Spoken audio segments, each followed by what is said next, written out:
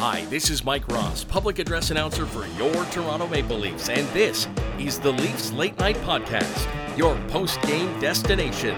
And now, your starting lineup: Roscoe, the Fanalist, Southey, Beater, and Darty Brodeur on the Leafs Late Night Podcast.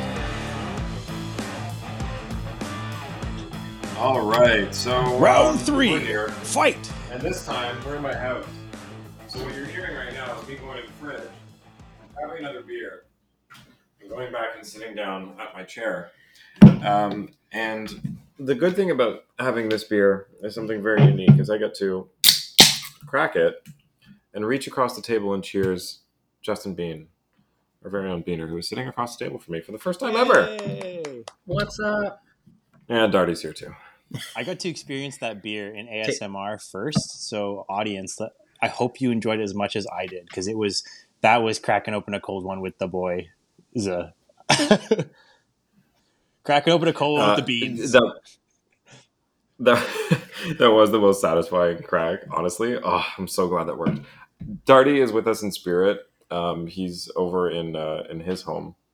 But, you know, we always make this work because that's what podcasting is in 2022. It's all digital, baby. Don't have to be in the same place. And that is why we have so much competition now. So, let's, have you guys seen this How to Be a Leafs Fan month by month? Let's start with that. Let's I don't know, I really like that. As though we haven't already started this podcast. For Justin and I, this is the fourth like that time. segment where we start with Darty telling you about a movie he didn't enjoy on Netflix. Completely unrelated to the Leafs.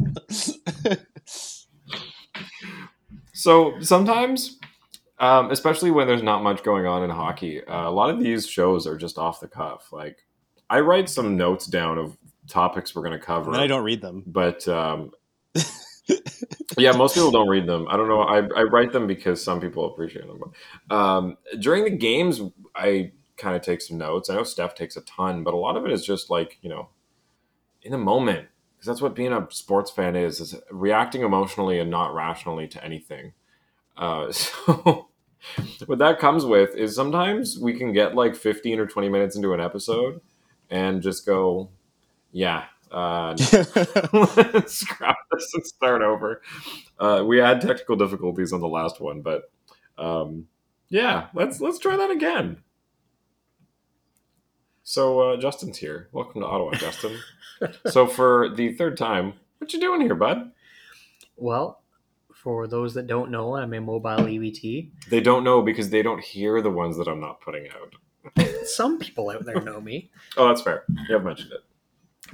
So I literally drive all over the province, fixing and inspecting and testing and servicing fire trucks. Mighty machines. So there's a route that I typically do for services and inspections that comes up this way, and I figured I'd take advantage of it this year and meet you in the flesh. Yeah, we've been trying to do this for a while, ever since that came up that you are frequently out of this way. So now that means I've met Steph once it was an overnight. We went to a game, did a whole road trippy. And now Justin. So Darty, when are you going to come out? When am I coming out there? Because you're the only one. Otta Weewa Wawa Wewa.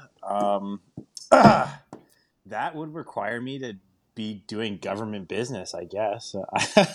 I haven't been. I went to Ottawa. The last time was in September for a wedding at the I think it was like the Air and Space Museum or whatever, where they have all the planes. Oh, that place is fun. It was a pretty cool, for me. I'm like, I can't believe I'm going to a wedding here. This was like a huge treat for me. Like, everybody was enjoying their wedding. I was literally like wandering the museum. I felt like Ben Stiller, like, you know, Night in the Museum. I swear to God, I was like, man, like, look at all these planes. Like, I felt like I was texting my wife the entire time too. Like, check out this plane. Like, this one's in World War II. This is a piece of the Avro Arrow. I was like, you know, like I didn't know you could do weddings there. I did. You know what? I'm just glad I got the invite. It's one of the very few weddings. Like, you know when you go to a wedding, you're like, oh man, I gotta fork out some dough. You know, I gotta sit around for average, you know, food. Some weddings I've been to are so expensive. and yet like the food is garbage. Like I'll tell you one thing, all right, before we move on to sports, if you go to a wedding, the cheapest ones are usually the best because they usually load it up with the penne pasta. You can never go wrong with penne pasta. Wedding steaks, wedding chicken, wedding fish, there's always something wrong with it. It doesn't matter how expensive a wedding I go to, there's always like, whether you get your food last or you you get your food cold. It's like, man, give me a wedding where they just load up on the BS, like the pasta, right? At least I know I'm gonna eat my fill of something.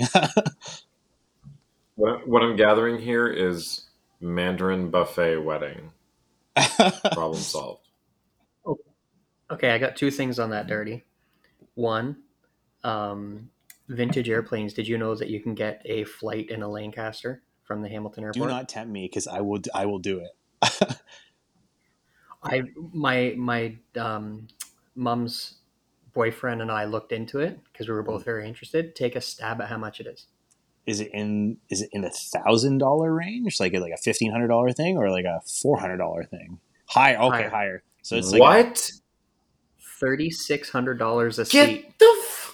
Are you joking? What? Because of for a 60-minute flight for the in a Lancaster, the tax receipt amount $1,300, but still $3,600 per seat. So what's that? The fuel and maintenance the pilot probably too, and to keep that bloody thing running, right? Where you can get parts for that. Yeah, I think there's only 2 or 3 left that actually fly. I just remember playing. And then with regards to weddings, my wife and I got married at the Butterfly Conservatory in Cambridge. Oh, no way. That was pretty cool. And food-wise, apple butter pork. Yum. Can't go wrong there. Anyways, hockey. So, how to be a Leafs fan month by month. July to September is watch baseball season. And I know we just spent some time talking about this. And you know what? I'm going to cut it out from our last one and put it in so we don't have to go over the Jays honestly, So what you're going to hear now is a conversation that happened 10 minutes ago about the Jays from Darty and I. You're not going to learn anything. You're going to you're going to feel stupider after having listened to it, but we recorded it. So you're going to listen because you are, God damn it, we recorded it, all right? It was valuable. It took valuable time. Oh, if you're a Jays fan, it's pretty insufferable, but it really depends on like I don't think I speak for most fans, especially like that's a good reason why I come on this show, right? Like I offer an opinion that is alternative to most people's opinions, and then they get riled up, and then they message me and send me mean things in my DMs, and then I cry a little bit, and yeah. But besides that, the Jays are pretty like in a bad spot right now, I guess, because I would assume if you're following the Jays that you probably thought they'd be doing a lot better, that they'd be kicking ass, that even if their pitching was terrible, that they'd be able to outscore their pitching woes. But looks like they're not doing that. And which, here's my contrary opinion, is I'm just happy the Jays are over 500. Like I've spent the past decade of sports analysts bitching about how the Jays are going to get to 500. Jays are going to get to 500. They have not been under 500.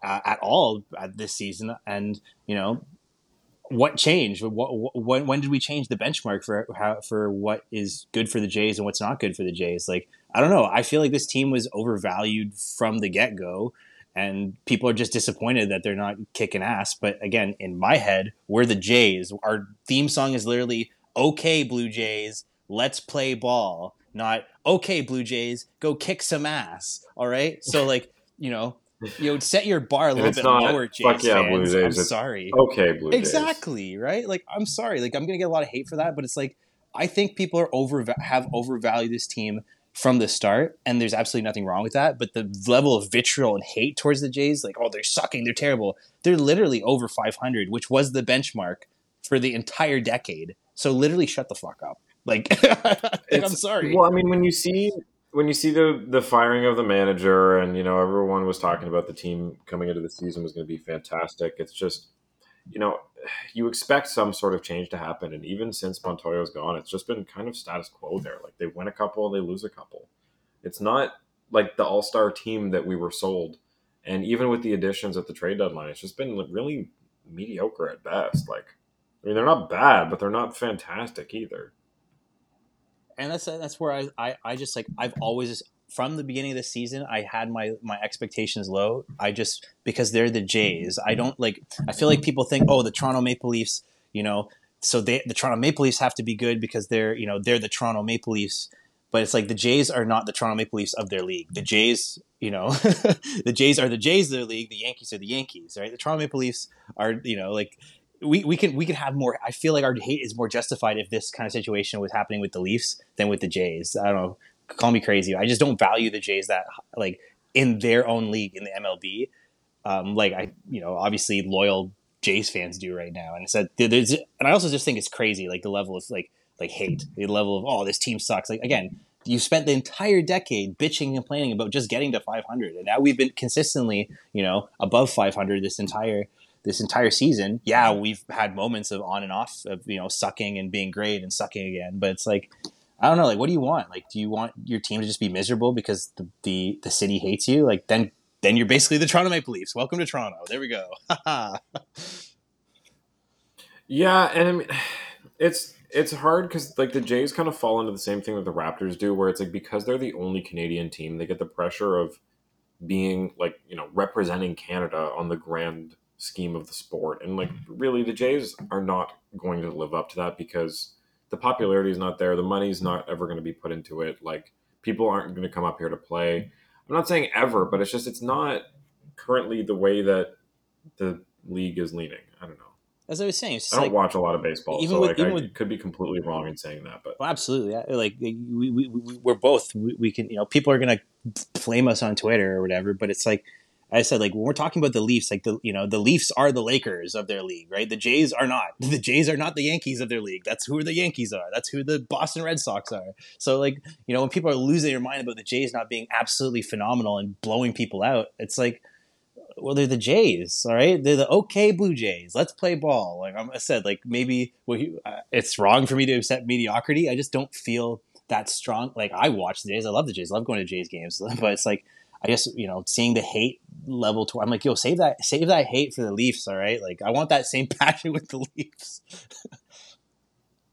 And we're back. So October, after first win of the season, planned Stanley Cup parade. Yeah. So late April, cheer for whoever plays Montreal. That didn't apply last season. They were in last place. I get it, but like, I don't know. There's teams that I hate more in the current iteration of the Leafs than Montreal. Like they just haven't been a factor outside of like, yes, I know they just played them in the playoffs a year ago, but outside of that, there's not much of a rivalry there anymore. They're never good and bad at the same times. Anyway, then we got May. Sorry, go ahead, Derek. No, I was just gonna say we can't even get a real rivalry because like any chance we had at like competing against them the year after they murdered Tavares, they just sucked. So they like did it for us, like right. It's no fun just watching them lose. I want to like beat them to the point where they're. Are we still rivals with the Bruins though, fellas? Like, is that because it looks like they're doing some crazy magic again?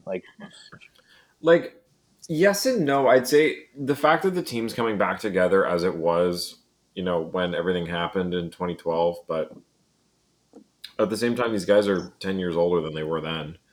I don't think it's as dangerous as it was then, but I still feel that, like, it's still there deep down. I still dislike the fact that Krejci and Pastrnak and Bergeron and all these guys are back together, and with Marchand, it's like, oh god. Well, apparently Krejci looked at Bergeron and said this was their last dance. So, do you take that as like, let's go all in, or I don't know if we should have done this? I think it's they think they can still win one. So that's why Krejci came back. That's why Bergeron came back. Oh god. Okay. Imagine Phaneuf and Kessel came back. They're like, we got one more in us. If they got Kessel back on like a league min, I wouldn't be mad about that. At this point, the guy's sitting around waiting for something. That would be really funny, honestly. I would go for that. Phaneuf, I don't think he's ever going to play. I'd rather Phaneuf than Hall. Ooh. Create conspiracy theory that the playoffs are rigged and the Habs own the refs. That's May. Conspiracy fact. Um, All right, conspiracy fact. so it's weird. Late April is cheer for whoever plays Montreal, and then it's the Habs. I don't know. The Habs on the refs, but the Habs will be golfing soon. I don't know. This is a little inconsistent. Like I get it, but like okay. Ha ha Then we ha! got Habs June. fans, you're so funny. We haven't heard this all before. It's all new to us, right? This sounds like it was written by a Habs fan. June, pick one of the two teams left in the final and pretend they were always your second favorite team. Yeah, see, this sounds like it was written passive aggressively by a Habs fan because they reference only the Habs as the other team, and no Leafs fan would only reference the Habs Yeah. as another NHL team. But anyone talking about their own team would talk about the Leafs and reference themselves only in it. So, congrats, Habs! You just played yourselves. You can tell by Just the Sherlock Holmes you. Franglais translation. How's it feel to look stupid? Okay, so Good one. good one. COVID-19 protocols changed. That's kind of, I mean, it's not super exciting, so let's not spend a whole ton of time on that. But the NHLPA a couple hours ago announced that they are changing how they're handling it this year. The biggest changes are that if you are within the first 5 days of isolation and you're asymptomatic, you need two or more consecutive daily lab-based PCR tests, which are negative. The individual may exit isolation. So if within the first 5 days they test negative 2 days in a row, they can go back to the team. That is a new thing. If they have symptoms, though, it gets a little tougher. And it's 5 days after testing positive or symptoms first appeared. There's other testing that goes on. They can be in isolation up to 10 days if they have symptoms. But Justin, you notice E here with the cardiac screening thing. Do you want to touch on that? Yeah, I was just quickly reading through it to see if anything jumped out at me, and I was really intrigued with this addition in it. So it's called cardiac screening. Upon completion of the period of isolation, any player who exhibits or has exhibited any of the following symptoms during their illness, basically lists every symptom of COVID, must have cardiac consultation and testing. So to me, it not only are they showing that they're not just doing the status quo and just let's get back to playing, they're trying to make sure that the players are good to go, but they're also acknowledging that there is some potential long-term effects from getting it. Yeah, and this is from the PA, not from the league. So this is them looking out for their players, saying, "Look, if any of them get it, we want to make sure that before they get back on the ice and are giving, 110% at skating, that that's not going to cause any long-term damage to them. Because sure, we can go back to work in our 9 to 5s or whatever it may be after getting COVID, but going back to professional sports is a little tougher on your body." This is like specifically heart related, right? Because I remember early in the first second wave, first and second waves of COVID, when the young like NCAA athletes were getting it, but then they survived, but then they couldn't perform as well, and it was all like cardiac related then. And it interests me. We haven't really seen so much of that with full grown adults yet. Come to pass. We haven't seen at least in the past year. I don't know anything off the top of my head of a full grown adult athlete in any of the major leagues just dropping dead. Right. So it is curious to know that they're making such a huge emphasis on that. Right. So it's it's good and bad in the sense like it's kind of scary that it's still a possibility that we haven't seen, knock on wood, we've been very fortunate that none of our young athletes in the NHL has just died of COVID, I guess, right? But hey, it's crazy that like even we're in our new maskless phase, everything feels like it's supposed to be normal, quote unquote, but like we still got to worry about this stuff, right?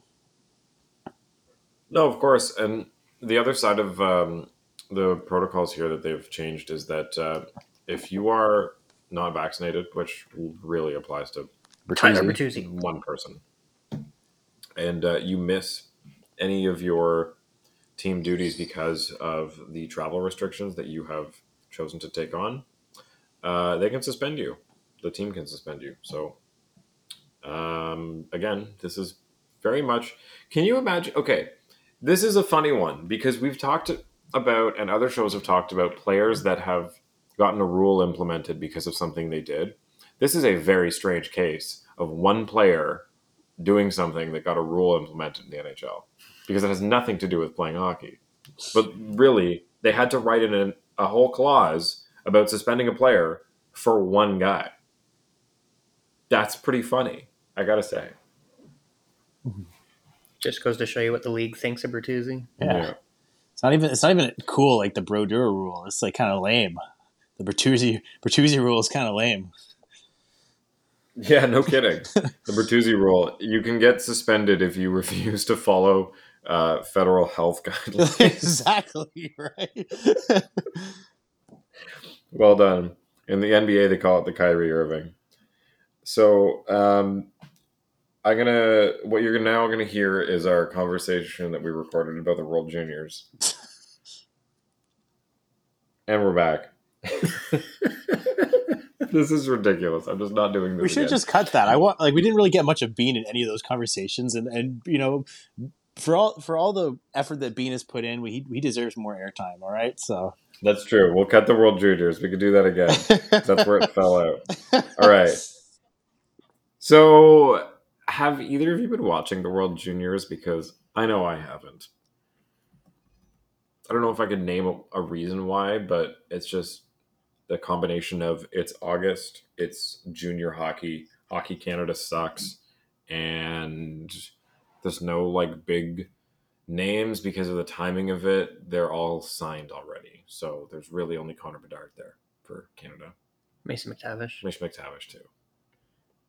Then you have some. But he's already signed too. He was just Yeah, he's with Anaheim. Yeah.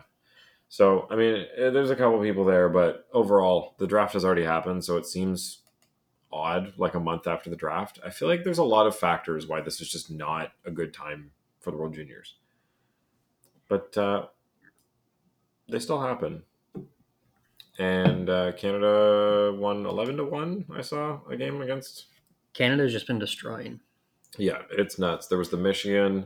There's like McTavish and Bedard who had that play back and forth. It was absolutely fucking disgusting. I don't know if you saw that. I think it was from the 11-1 game against Slovakia, I think they were playing. Bedard kind of just lobbed a puck out into open space. McTavish skated into it and then right back to Bedard. It did like a delayed, like it looks like they're playing NHL 22. Like the way that they move, it's like the fake outs and they'll switch back another way. Man, it's so gross. But Canada side, Latvia, congrats. Where's my clappity clap? Claps. Latvia won a game, guys. That deserves a round of applause. It definitely does. I've never done it before. They beat Czechia, who was like, a known hockey country. So. To be fair to... Oh, wait, no, that's Slovakia. Never mind, I'll shut up. I was going to say Czechia doesn't have Slavkovsky and Nemec, but that's Slovakia, not Czechia. We had that. So I'm not sure if we're still gonna include it, but remember we had a whole talk about losing to Latvia. Sounds like a good movie, like a Hallmark movie. Losing to Latvia, the original from Lifetime from Darty Bruder. Love it. And shout out to Ralph Bergmanis, the stay-at-home defenseman from Latvia who had a hat trick that game. Yeah, what? Like, this team has never won, and they come out with... Did this guy just, like, single-handedly carry the team? Or he scored the leading goal and then scored 2 right after that to ensure the win. This guy's only got 14 points in 50 games last year in the USHL. So it's not like he's Cale Makar. He's just the Cale Makar of Latvia. Apparently. That's all that matters. Oh, God. So we've got a couple people there. Hirvanen's there, isn't he? Hirvanen's there. Niemela's there. They've both been Nice. playing really well for Finland. Oh, good. Hirvanen's actually showing that he's maybe not as far away as everybody thinks. And then Nyes hasn't really been needed. There's been some people criticizing him, but for most of the tournament so far, the U.S. has not really faced any challenges. And then against Sweden, it was a little tougher. So Nyes didn't wake up, but started throwing his weight around a little bit more. There's a couple videos of his hits on Twitter. See, I mean, we were discussing this before we got on, but the Leafs development program has been lacking for the better part of the last century or so, give or take. So when we hear that, Hirvonen might not be as far off as we think, isn't he already 21, 22? Or is he only 20 now? Because I feel like every time I hear about people in the Leaf system, I'm like, oh, this person might be good eventually. That sounds promising. And I look them up and I'm like, they're already 22 years old. Like, what do you mean they might be good eventually? Like, what did you do? And I feel like this is every single player in their system, except for the most recently, Liljegren and Sandin have made it in younger. But otherwise, like, everyone just sits around until... And it was the same thing with Kadri. Like, I know there was some temperament and, discipline issues with him that kept him out down on the Marlies for a couple of years. But I mean, even then, like, the guy was 21 by the time he came up to the Leafs. It's just like the story every time. I think a lot of people have to realize how spoiled every team in the NHL has been over the last couple of years, though. That's fair. Because, yes, we've had a lot of players step right into the NHL, but that's pretty rare. Yeah, but it seemed like for a while that was the way that the NHL was trending, where it was, these guys are going to get drafted and immediately jump into the NHL. But I guess, it is the end of a long stretch of really good prospects. But the Leafs have never really, besides Matthews and Marner, and I guess Nylander too, have never had anyone that jumped straight in, seems, in the last decade. Like, that's because before Dubas, nobody ever focused on drafting and developing. Yeah, that's true. And I've got into this argument many, many times with one of my buddies even, and he keeps bashing Dubas, saying that the team would be much better off if they still had Lou and Mark Hunter. Even if you break down all the drafts that Mark Hunter did, they're garbage. The best players to come out of them were Grundstrom and Dermott. And Lou keeps signing guys that were good 10 years ago because he forgets what year it is every other week. Yeah, my buddy was saying that, hey, they gave Nylander $7 million. He doesn't really deserve that. His opinion, not mine. He does deserve that now. No kidding. But at the same time, I'd rather pay Nylander $7 million than still be paying Zaitsev $5 million. Oh, for another, what is it, until 27 or something? Or Martin or Komarov, as much as I loved Uncle Leo. I'm looking up Zaitsev's contract. 7-year, $31 million contract until 2024. $4.5 million a year from 2017 to 2024. Yeah, Lou Lamoriello is a little insane sometimes. I feel like he loves his D-listers. He just absolutely... I feel like he's been riding off of, like, success from a while ago, and it's just residual at this point because... Man, some of these contracts just don't make sense. Like Ryan Pulock, 8 times $6 million. Is that? Yeah, he's a good defenseman. That's a good deal. Okay, fine. Kyle Palmieri, 4 times 5. Anthony Bolivier, 3 times 4. Ilya Sorokin, 3 times 4. These are the contracts that murder your team. Is the $3-4 million ones. Casey Cizikas, 2.5. Adam Pelech, 5.7. Like, I get it. He just picks his guys, and it's the same thing that Dubas does. Fine, but like, I like the guys that Dubas picks better than the Dubas guys that or Lou's been doubling down on. Or Subas. I'm sorry. Do you want to explain that one? That one went over my head. Sioux Greyhounds. Oh my God, Subas. Okay, yeah, good one. Well, just because you're talking about he picks his guys, right? No, his guys. He picks the Sioux Greyhounds. Yeah, but we're talking about like Lou Lamoriello, right? Like look at the okay, I'm Darty Brodeur, right? I got my name from Martin Brodeur, followed the Devils for a while, and he loves his D-listers, right? Like he had a team with John Madden on it, Like, do you guys know who John Madden is? I'm not talking about. Of I'm course. not talking about John But Madden, from Madden NFL, right? Like, or Andy Green. you could afford to do that though, because you had Broder, you had Danico, you had Stevens, you had Niedermeyer, Aliash. Neuendijk for a couple years. Clarkson. Yeah, I mean, he's put together some good early 2000s teams, but it's like, I don't know. I just think lose time's running. Okay, so moving on. Some weird news came out. Leafs TV is officially ending. I don't really know how to feel about this because it's not been something that's relevant. They do the game in 60, which is nice if you missed the game the night before. But since we've been doing this podcast, I've made a point to watch all the games as they're on. Showing the classic games was cool. But it's also, there's something about watching repeats of an entire sports game when you know that it's already over and the outcome's been decided. Like, it's not like watching a repeat of anything else. I just can't do it. I can't even watch like legacy I don't know, games. you might be different. Like games that are actually important. Like sometimes it's like I don't know. It's over, right? Like I missed it. That's it. I'm not gonna watch it again. Yeah. Then there's me during the lockdown when they started airing things. I was rewatching the whole '93 playoff run, and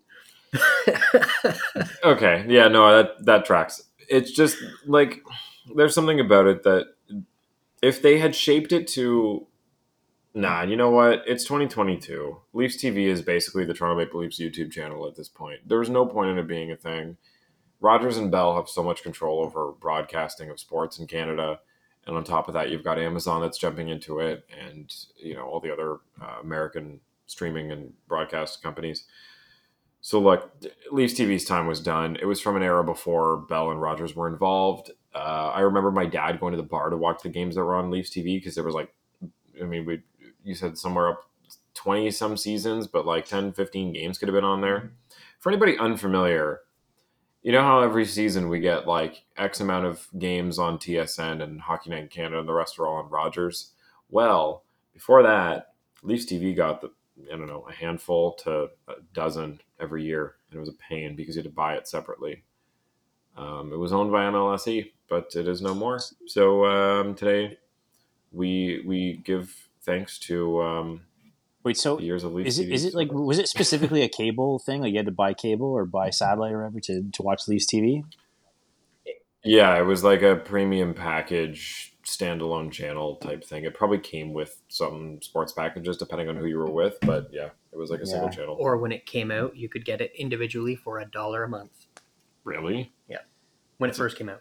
I don't even remember when I had like good cable TV. I do remember back in like 07, 08, maybe 09, I had like Star Choice satellite TV with like, over 500 channels. But man, these days, like I'll be, I'm bumming Netflix. All right. Like I get channel 24 and that's it. All right.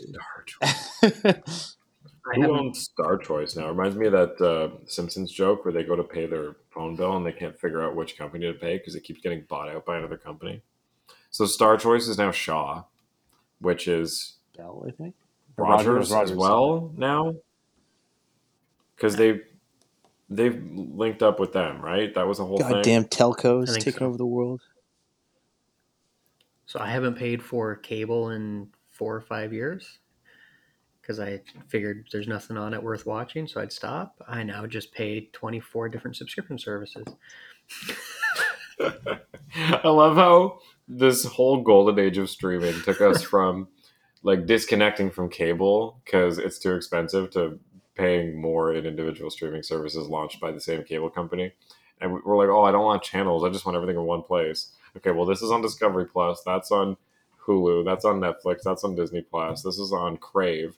Like, oh my God, I hate it. And I would just like to speak we went full circle. Speak very clearly. Various points over last year. That none of us have a Cody box and none of us are stealing thousands of channels for $35 a year. Definitely not. And none of us would ever steal TV, just like we wouldn't steal a car. Just NHL 66. Please stop sending us cease and desists. Yeah, just last year it was Netflix, Amazon Prime, Disney Plus, Sportsnet Now, TSN, and DAZN. Oh, you got DAZN? I did last year. What are you watching on DAZN? Premier League. Interesting. I didn't take you for a Premier Here I thought he League. was Manchester he United. was talking about the zone with was it Carlos Bustamante? I thought he was going to say some college hockey or something that they put on DAZN. YTV. And also in Leafs news, little sad. Boreas Salming, diagnosed with ALS. Very unfortunate. He's in his 70s now. 71. 71. Yeah, even still, it's just not a lovely way to take on the last couple decades of your life. Wishing him the best and the family and everything. Legend in the Leaf world. If you are not familiar with him, go back and watch clips and read up on him because, my God, second best Leafs plus minus of all time behind Tim Horton, as I found out right before we started recording. Justin, you know more about him than I do. Do you want to? So, just a quick little rundown on him. Without Selming, there's a very good chance that we don't see Sundin. We don't see Forsberg. We don't see the Sedins, Yes. Nylander, you name it. He was the first European player to come over here and stick and prove that he belonged. Like, the Philadelphia Flyers were called the Broad Street Bullies for a reason. They legitimately tried to kill this guy on the ice. They would chase him around, calling him Chicken Swede, swinging their sticks at him, trying to chase him out of the league. Jesus. And he stuck in and was one of the top 5 Leafs of all time. And yeah, like you said, there wouldn't be the likes of Sundin afterwards if not for him. Did you guys ever catch that charity Sundin- game that he played in a couple of years ago? It was like Salming versus Lindros or something? The Hall of Yeah. Fame game, you mean? Yeah, he's been to a couple of those. Selming actually had a visit from Sundin when they offered Sundin the captaincy. Because Selming was Nice. offered it back in the early 80s, late 70s, early 80s when Sittler was traded. And Selming turned it down because he didn't think that he needed it or he should have it. And when Sundin was offered it, he approached Selming to talk to him about it first. And Selming said it was the worst decision he ever made, not accepting it. Interesting. Man, imagine Salming being on the list of Leaf captains of all time. Damn. And he got that real beauty scar, all right? Because like he used to be like, not that he isn't handsome now. You know, they say men we age like a fine wine, but you know, when he first came into the league, he had that Willie Nylander style, you know, baby face. And then, do you know the story of the scar? The bean? I don't know the story, No. so The skate across there his you go. face. I knew there was something peculiar about it. Yeah. What? Google Boreas Selming's scar. The stitches from his forehead to his chin. The picture that comes up, he's probably holding a kitten. How do you spell the name again? Jesus. Borjesal. There, yeah.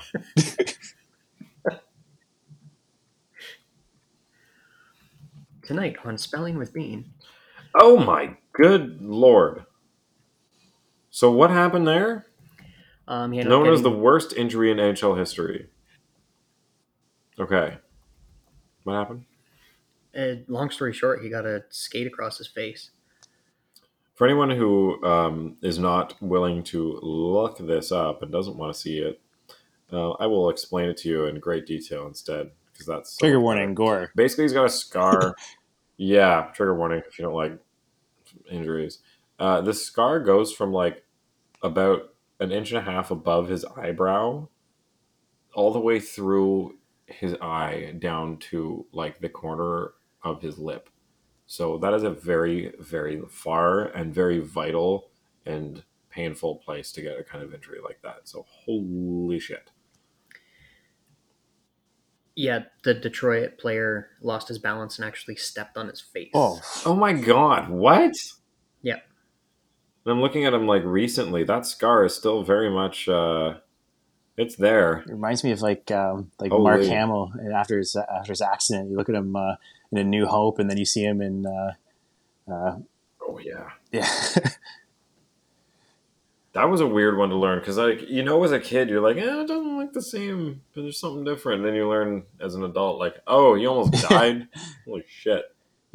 Living in this hockey town, this great hockey nation that we call Toronto, Ontario, there's always lots of rumors about players and, past and present. But one that always stuck out to Darty was that it's always caught me off guard. Because I was probably like maybe barely 20 when I was talking about the Leafs and someone at a bar told me this. But apparently this guy has met Borja Salming. He claims that Borja Salming is hung like a horse. You've mentioned this before. Damn it. That's the only... That's twice now I've had to hear a story about Salming's dick. So just like... Why are you doing this to me? So I don't know if it's true, but, apparently there's, he's spoken highly of, all right, in this city. In this great city, they have lots of great things to say. Oh, man. Very tall tales, long stories, spinning yarns of Borja Salming. That's hilarious. Long stories. Oh.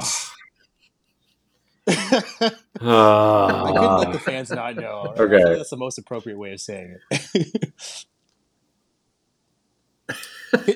Again, this started with diagnosed with ALS, and we'll finish with wishing the best to the family. I feel like if there's any player that could stick around as they continue to find and develop cures and treatments, it's going to be Salming. Oh, yeah.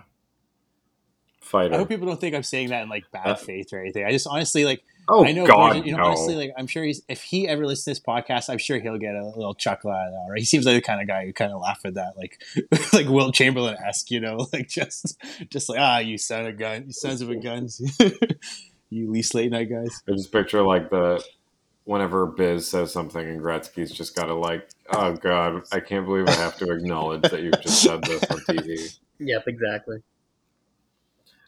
So we have a little submission here from our fave Luke Man over in Australia.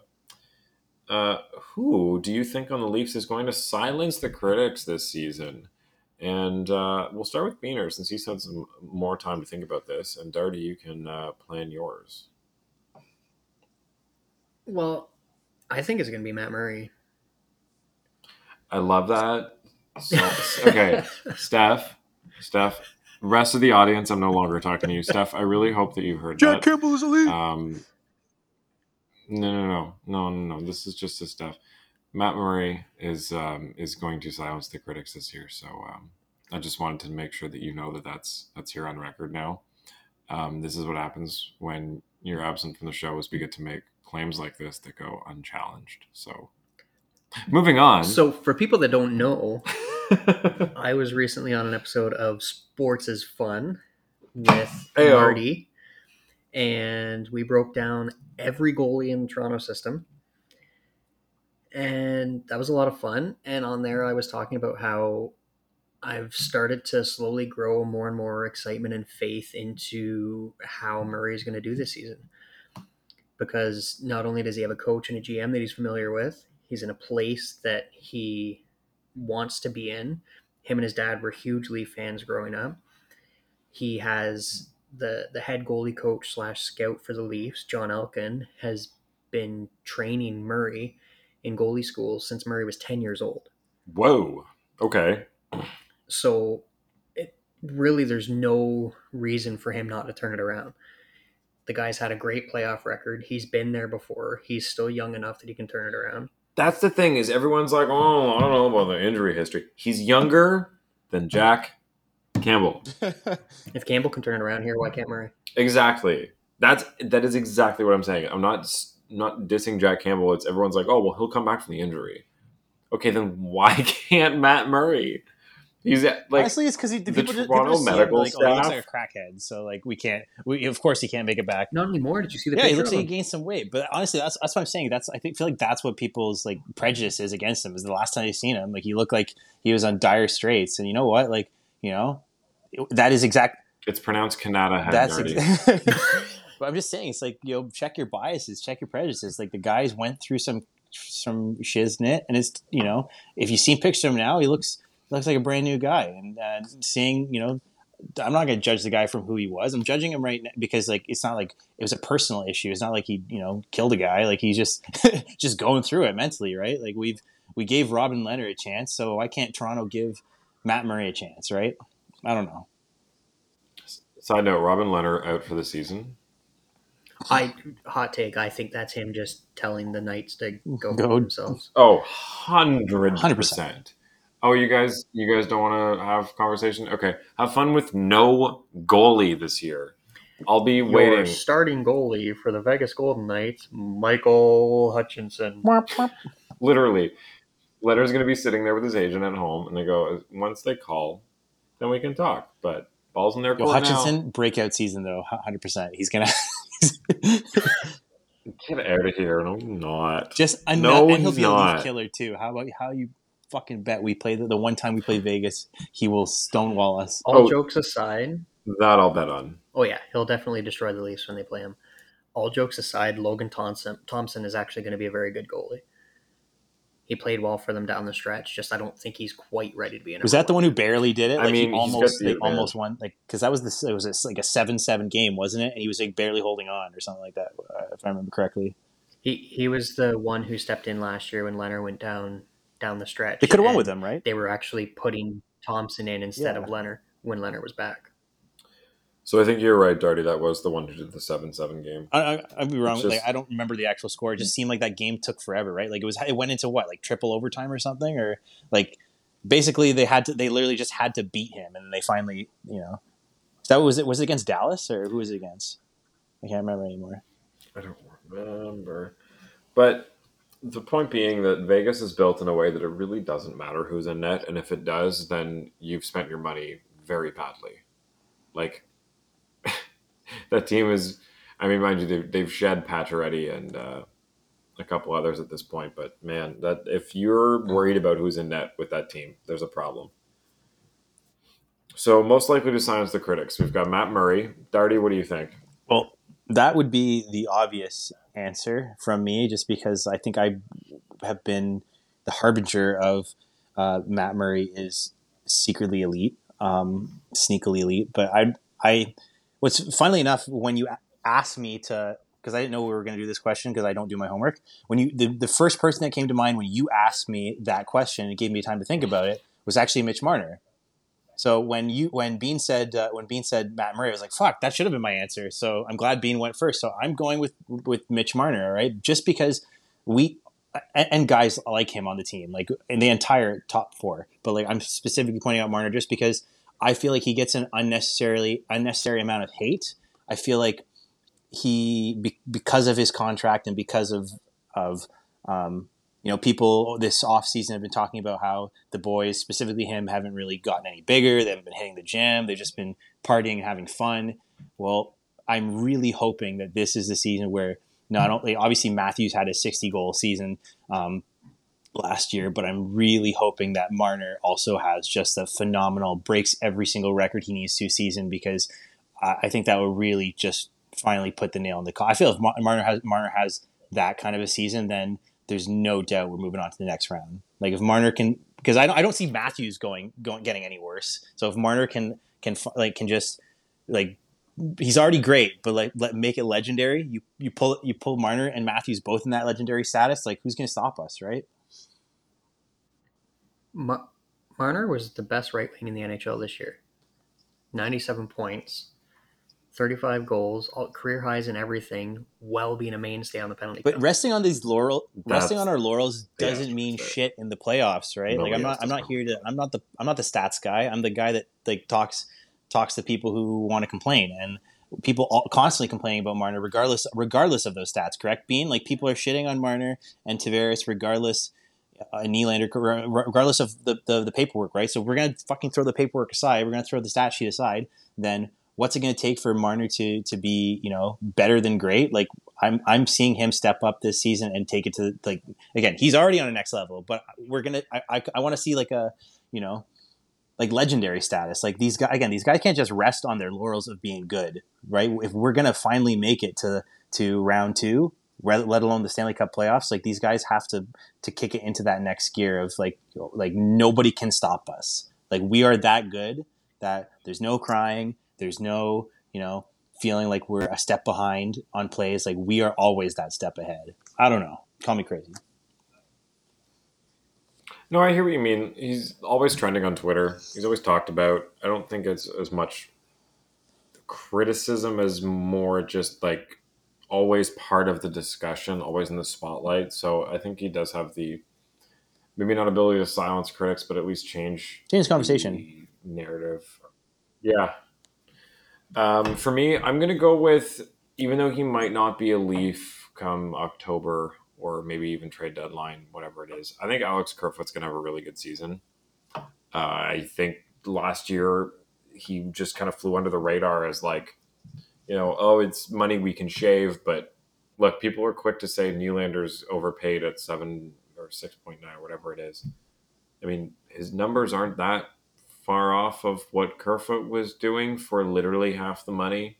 So I feel like he only has room to improve while he's still under this contract. Like, could turn into one of the best valued deals if he's able to follow up on last season. But if he moves, maybe it's somebody else taking that spot, and there's some other candidates there. But what did he have? He had 51 points last year. Like, for $3.5 million, that's pretty good. I think one of the things about Kerfoot is he's very cerebral. So he doesn't have to go full bore and have a kid and balls to the wall all the time, right? Because he knows where to be. So whereas you see someone like Marner, who even though he knows the game as well, if not better than Kerfoot, he's just going because he goes. Yeah. Whereas Kerfoot's a lot more efficient, I think. I'm sorry. William Nylander had 80 points this last season, and everybody was still shitting on. He has not even cracked 70 points before. 61 was his best season. The thing with Nylander is like the Kovalev syndrome, right? All the skill in the world, just a lot of games. He has multiple shifts that just leave you wanting more. Yeah, it's the numbers versus the eye test. I can look at these numbers and say, what? Nylander had 80 points? Why are people oh yeah, you know what? I remember all the games that I watched him where it's like, you could have had 100 if you weren't William Nylander sometimes. Oh my God. Yeah, great, 80. You had your best season. It should have been more, and all of them should have been more. You have the potential. Just smarten the fuck up. Fellas, what's going on with Rasmus Sandin? Am I missing something here? What's going on is the Leafs are $1.5 million over the cap and still need to offer him something. So, don't know how that works. Is he wearing the blue and white? You think, or is that going to be a? Oh yeah, yeah. It's just a matter of like whether you're talking about Alex Kerfoot. Is that someone we were talking about this before? Or I know I don't want to bring his name up because otherwise it's going to cause Bean's blood to boil, but Justin Hall. How do we solve a problem like Justin Hall? How do you solve a problem like Justin Hall? Well, this is the thing we were talking about, is if you want Sandin to play, then trading Alex Kerfoot doesn't really solve that problem. Like, you're not opening up any space for Sandin to jump in. It's got to be somebody on the back end. And those somebodies are named Justin Mall and Bake Juzzin. So... also Muzzin, yeah. So that's the other person that I guess an honorable mention could be a breakout Leaf, I guess, or what was the question again? What was it? What Leafs do we think are going to be? Silencing critics. I mean, as long as he stays off the stretcher. That's the thing, is if Muzzin's healthy, that's enough to silence the critics. Like, if he plays a full season healthy, then nobody's going to say anything. The only time people start talking about him is when he's not there, or when he's not fully there. If he's playing at like 50%, then it's pretty fucking obvious. What are you doing there, Bean? So petting the cat? Oh no, I'm trying to use the touchscreen instead of my mouse. So all in all, there's not a ton, but there's a lot of little things simmering. Like we've been talking about for the Sandin thing. Until Kadri gets signed, there's so much it's just up in the air. Like, so many deals that need to happen, and we don't know. Like, there's teams that have a ton of even like double-digit cap space left. So they're all waiting to see what happens with these last few names, and then once those fall, then everyone can start handing out league mins to the guys that are left. But it's like, all of this is still lying on one dude who may or may not have signed with Lou Lamoriello already. I was gonna say, if we already know the my number, God. like, why can't we just sign these guys? Like, I don't know. I don't know. It is starting to drag on. But do you think? Go for it. I think the thing is, sorry, Darty. I think the thing is that you have all these teams that are waiting to see what happens with some of these free agents, and then if they're in or out, then that'll say whether or not they have the ability to trade for a Kerfoot or a Hall or someone from any other team, Yeah. right? Because if you're in on Kadri and then you don't get him, it's okay. Well, what's plan B? But plan A until that domino falls, and I don't blame them. It has to be, how do we get Nazem Kadri? And every owner is going to be telling their GMs that the same thing. Do we see this Sandin contract going into like the regular season, like a Nylander and a Marner, or are we gonna get this done before? Like, what are we predicting here? I don't think so. I don't either. Like we touched on this before. I think there's some bad blood there from like the bubble year, when on paper he would go back and forth between the Marlies and the Leafs to try to save every cap dollar. He wants to be compensated for those missed days. Yep. Sure. But he's also been injured. So, look, he's got to realize it's not all been the team's fault. Like, things have happened that are out of their control. But like Lily's getting 1.4. So Sandin realistically max 2-1. Exactly, which if they can clear up Justin Hall and throw two guys down to the Marlies, that's your Sandin. So. And now here's my other question: if Sandin is to push this into the regular season, is he relevant enough that that actually makes sense? Because like, obviously for a guy like Nylander and Marner, they're relevant enough that like they can command that kind of respect from other teams if they don't get picked up. But a Sandin, like if he's to push that contract, you think anybody like would want to give him the time of day? It was like, yo, you're not even a $2 million player. What the fuck? Like, I think. Yeah. So just because he's more of a long-term investment, like if it was somebody that they were trying to play this year that was supposed to be at a 1 or 2 slot on defense, then they would say like, come on, like you're coming in here to help us. But with Sandin, it's a two-way street where they developed him. They want him there long-term. It's just a matter of finding that, where the relationship's at right now and where he wants to be and what that costs to him and what it costs. it's just like you have your pride, but you also don't want to be too much of a think pain in the ass that people start to think, man, this guy's kind of a prick, right? Exactly, because we saw what happened with Nylander and Marner. Like, people were really quick to turn to them, and it's taken a couple of years, honestly, for people to get over that. So, all right, I think that's where we're at with Leafs and hockey and everything. I really have to pee, so we're going to call it here. This has been Leafs Late Night presented by Inside the Rink. Be sure to follow us on Instagram and on Twitter and follow Inside the Rink. Check out their website, insidetherink.com, for all your NHL news and such. We'll be back. We'll be back soon. Yeah.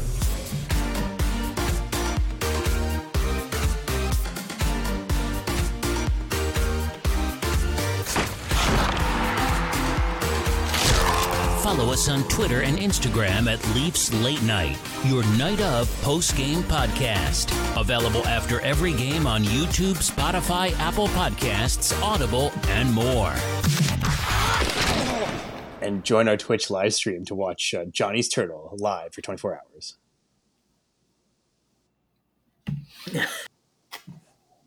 So, hockey. Fucking, what are we doing? Why are we still recording? Why are we doing a podcast? I don't know, man. And action. I can trim around things. It's August 16th, and not much has happened in the hockey world. A lot of people on vacation, but we have some things that we're going to talk about because the odd thing happens, and it's been a week, so we let it all simmer so we can deliver you a little concise breakdown of all that's happened since you probably last cared about hockey.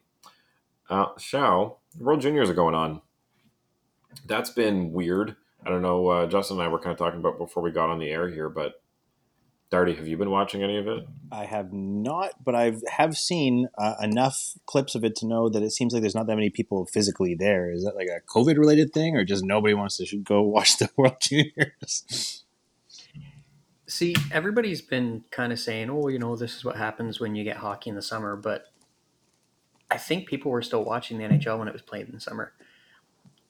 This may be a trickle-down effect of all the BS that's been going on with Hockey Canada over the last little while, which realistically is a good thing if that's why people aren't going, because it's less money going into their pockets so they can hide sexual assault claims again.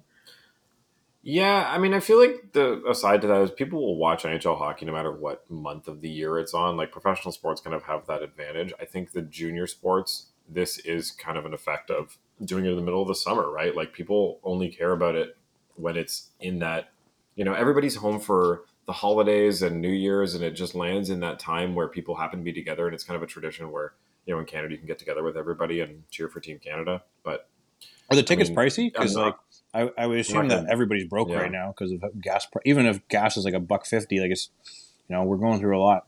Food prices, crisis, and around the world. Yeah. No, that's fair. I think there's a lot of factors that that can lead to this, but honestly, even watching at home, it's just not been. I'm not interested in watching it right now for a number of reasons. But that being said, congrats to Latvia for winning a game.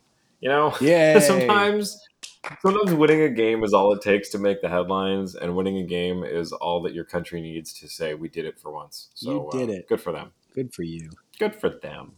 Shout out to defenseman Ralph Bergmanis.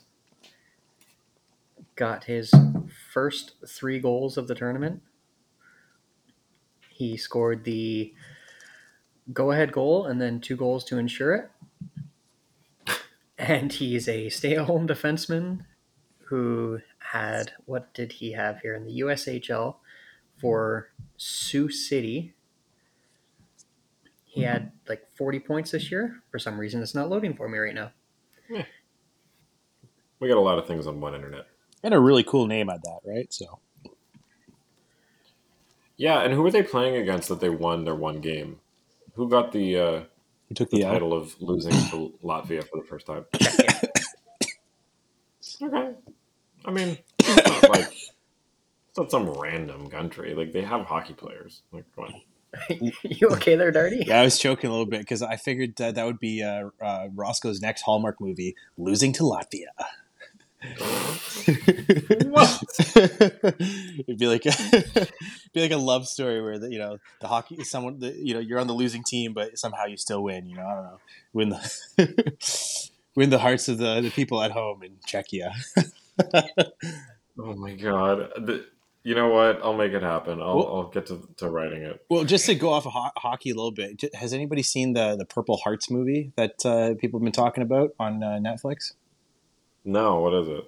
Well, it's very like Hallmark-esque, but it's like the weirdest concept movie. It's this this lady who is, I guess, she wants to be a singer or is a singer. You can tell how much I watch this movie, and she's got diabetes, I think, and she can't, because in the States they can't afford their medication there because they don't have lots of services.